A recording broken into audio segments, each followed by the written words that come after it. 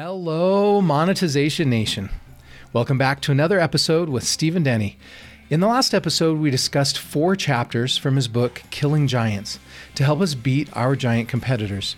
In today's episode, we'll discuss his new book, Unfiltered Marketing, 5 Rules to Win Back Trust, Credibility, and Customers in a Digitally Distracted World. Unfiltered Marketing explores the impact of technology on culture and what business leaders need to do to win in this noisy environment. Today, we're going to look at 3 key principles Stephen shares in his book to help us win back trust, credibility, and customers.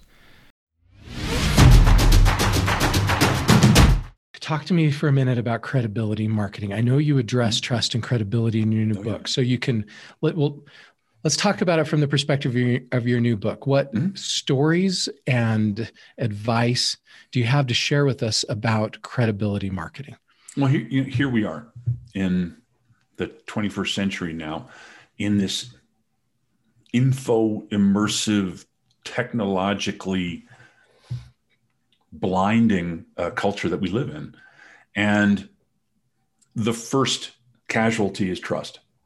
And there's a reason for that. And it's a great reason too, because I can look at my phone here. I can pick up my phone, stick it in my pocket and record Robin Lee at Baidu answering a question he didn't want to answer at Stanford University. And I can punch that out on Twitter, Facebook, Instagram, wherever I wish.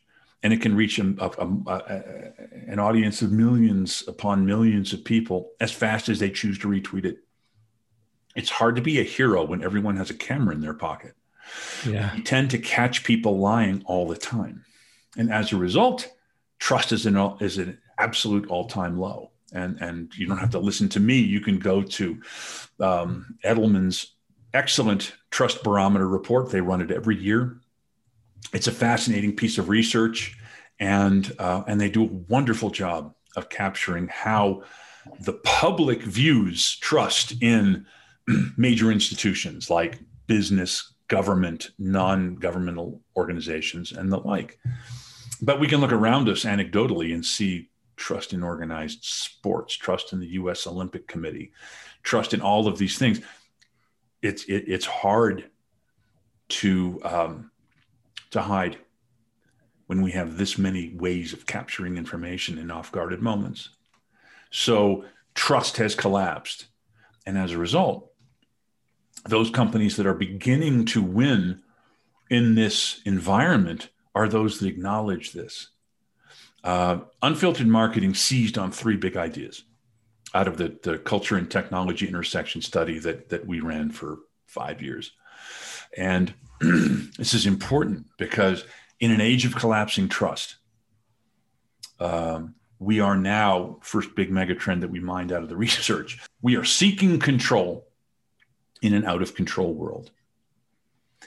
This doesn't just mean that we've lost trust and we're sad about it. It means that we're actively taking steps to wrest back some sense of control over our lives. We ask people, do you cover the webcam on your laptop? And, a couple of years ago, that was kind of a weird question. It's like, there's some people that'll put a piece of tape over it or something like that. Today, 42% of Americans cover up their webcam on their laptop. Wow. I did not realize that. 42%, that's half. And this is leading into COVID. Now, granted, when we're all doing video conferencing all day long, we tend to leave it open. But when we're not, we're covering it up because we don't trust. First big megatrend, seeking control in an out of control world. Interesting. Very foundational, very important. Now, because of this, we see the rise of the second big megatrend. So how do we regain that control, and how do we help our customers regain control? The best way to address this point of how do we take advantage of seeking control in an out of control world, how do we counter that megatrend, is first to simply acknowledge that this trend exists. If our customers, if the people we're seeking to market to sell to, are feeling this lack of trust, are seeking ways to wrest some control back of their lives, the best possible things we can do is to very effectively push control back into their hands. Give them choices. Let them make decisions. Give them the ability to affect their own outcomes. Yeah. Give them closure. I'll give you an example. There's a personal example, but it fits really well. Once upon a time, your internet service goes down.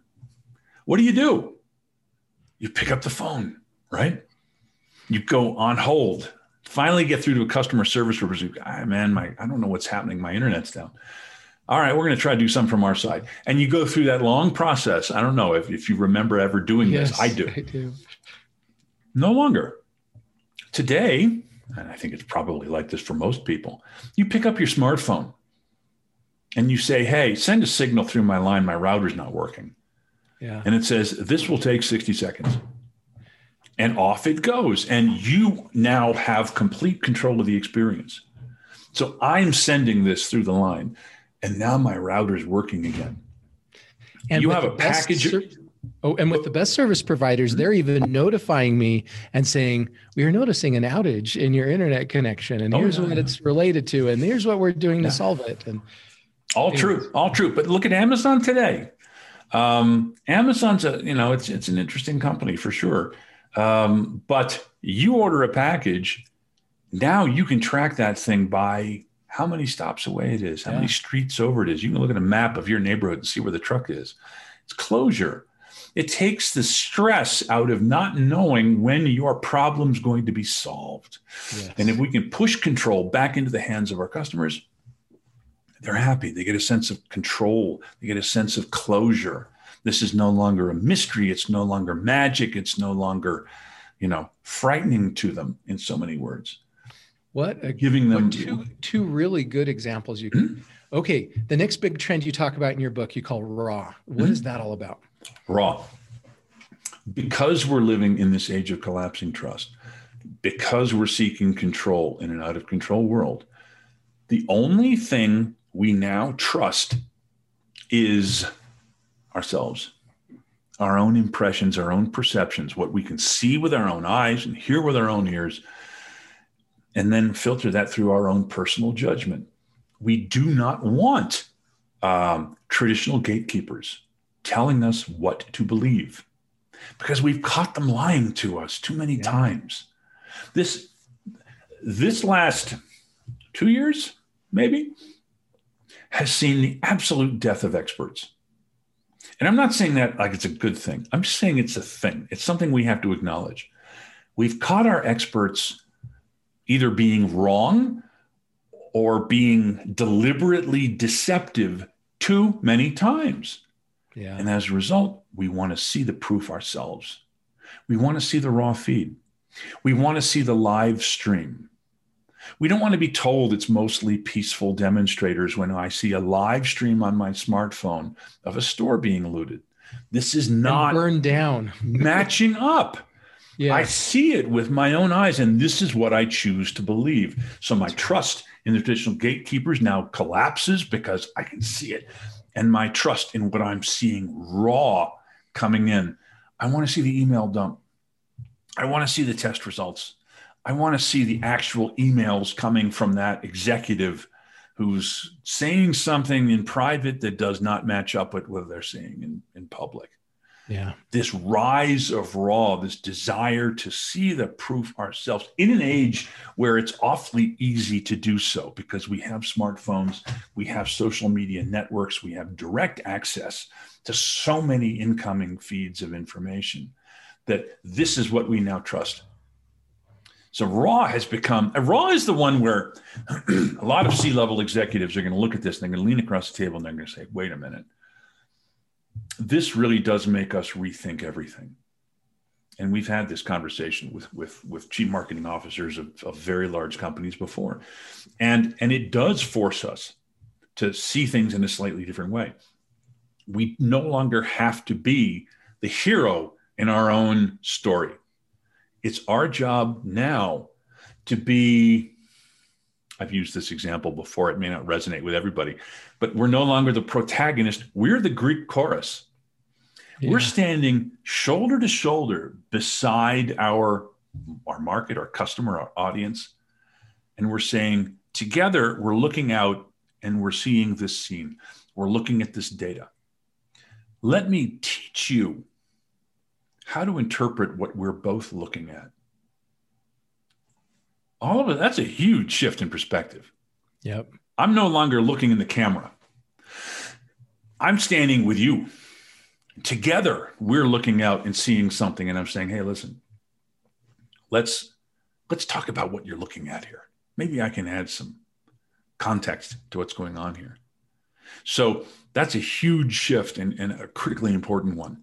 That's one of the biggest insights that we got out of 5 years of data, is the rise and the sort of nuance, the change of how raw has sort of swept over, become a mainstream idea where it's traditionally been, it's me telling you what to believe and you believing me or not. Yeah. Super powerful. Okay. The last big trend that you talk about is heroic credibility. Tell us more about heroic credibility. Yep. Heroic credibility is our way of describing what's on everyone's mind right now. Because we're living in an age of collapsing trust, we're seeking control in an out of control world. Because we have this hunger for raw, we're still willing to believe. We're still willing to follow a brand, a candidate. But they have to really be attracting us at a values level. There has to be something bigger than the sum of its parts. So brand values alignment, that emotional connection, is critically important. Now, before we all nod and congratulate ourselves that, yeah, of course, this is important, there's this huge hanging asterisk next to this point. You have to be credible on the subject. You have to be unarguably, unequivocally credible as to what you're attaching your brand to, or you will be shredded.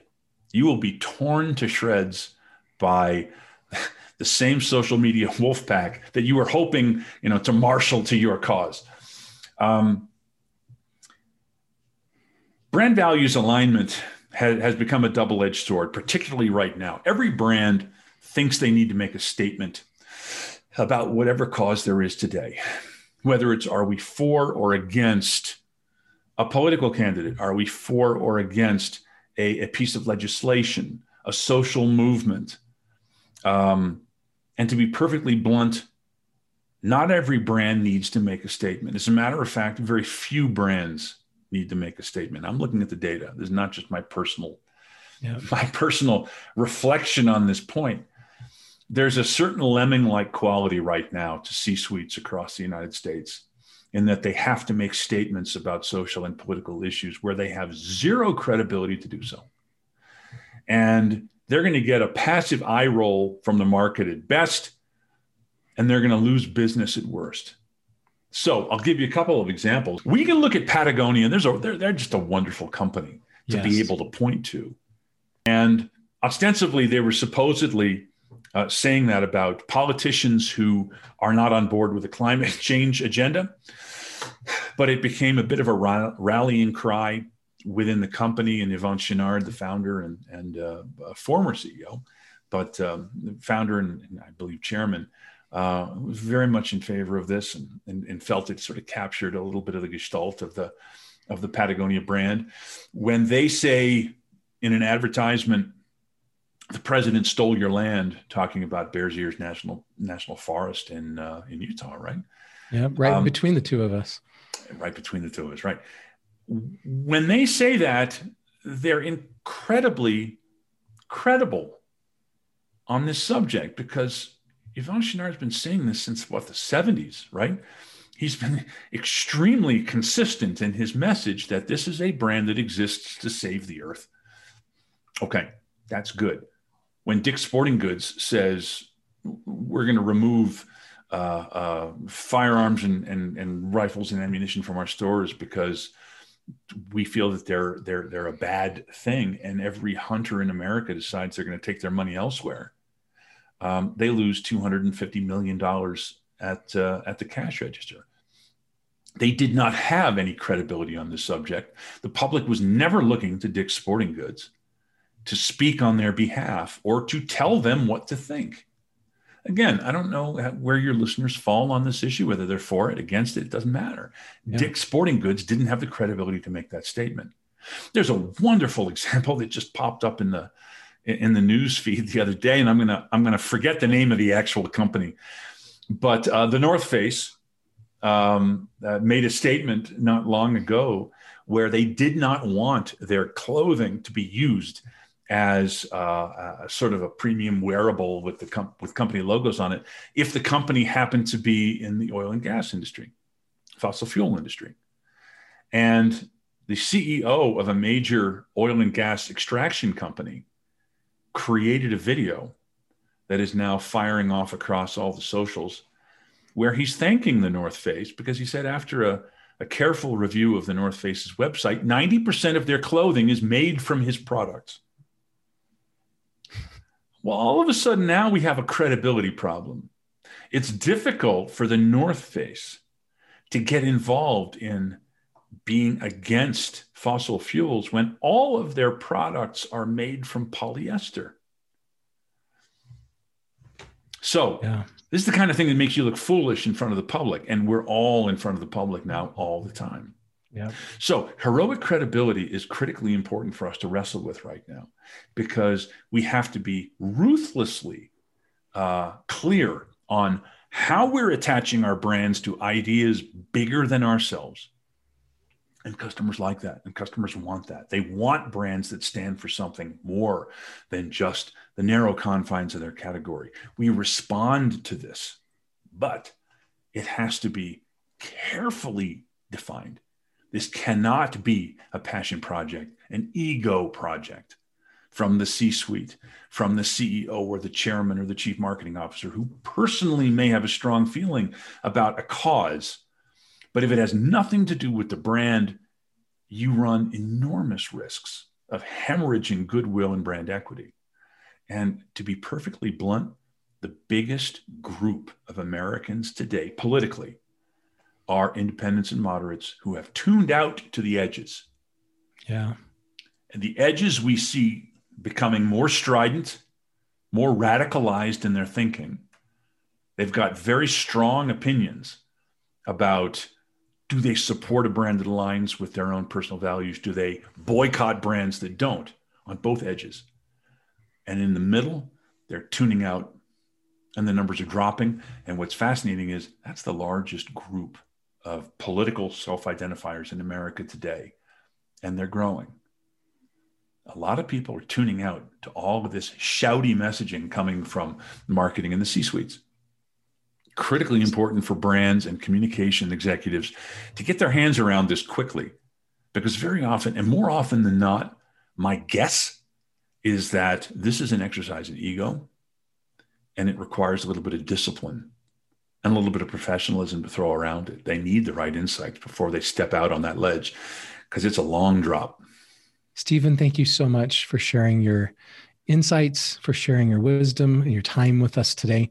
If our audience enjoyed this interview like I did, what are the best ways that they can learn more about you and connect with you and your services? Well, thank you. First of all, thank you so much for the invitation to come, Nathan. I appreciate it.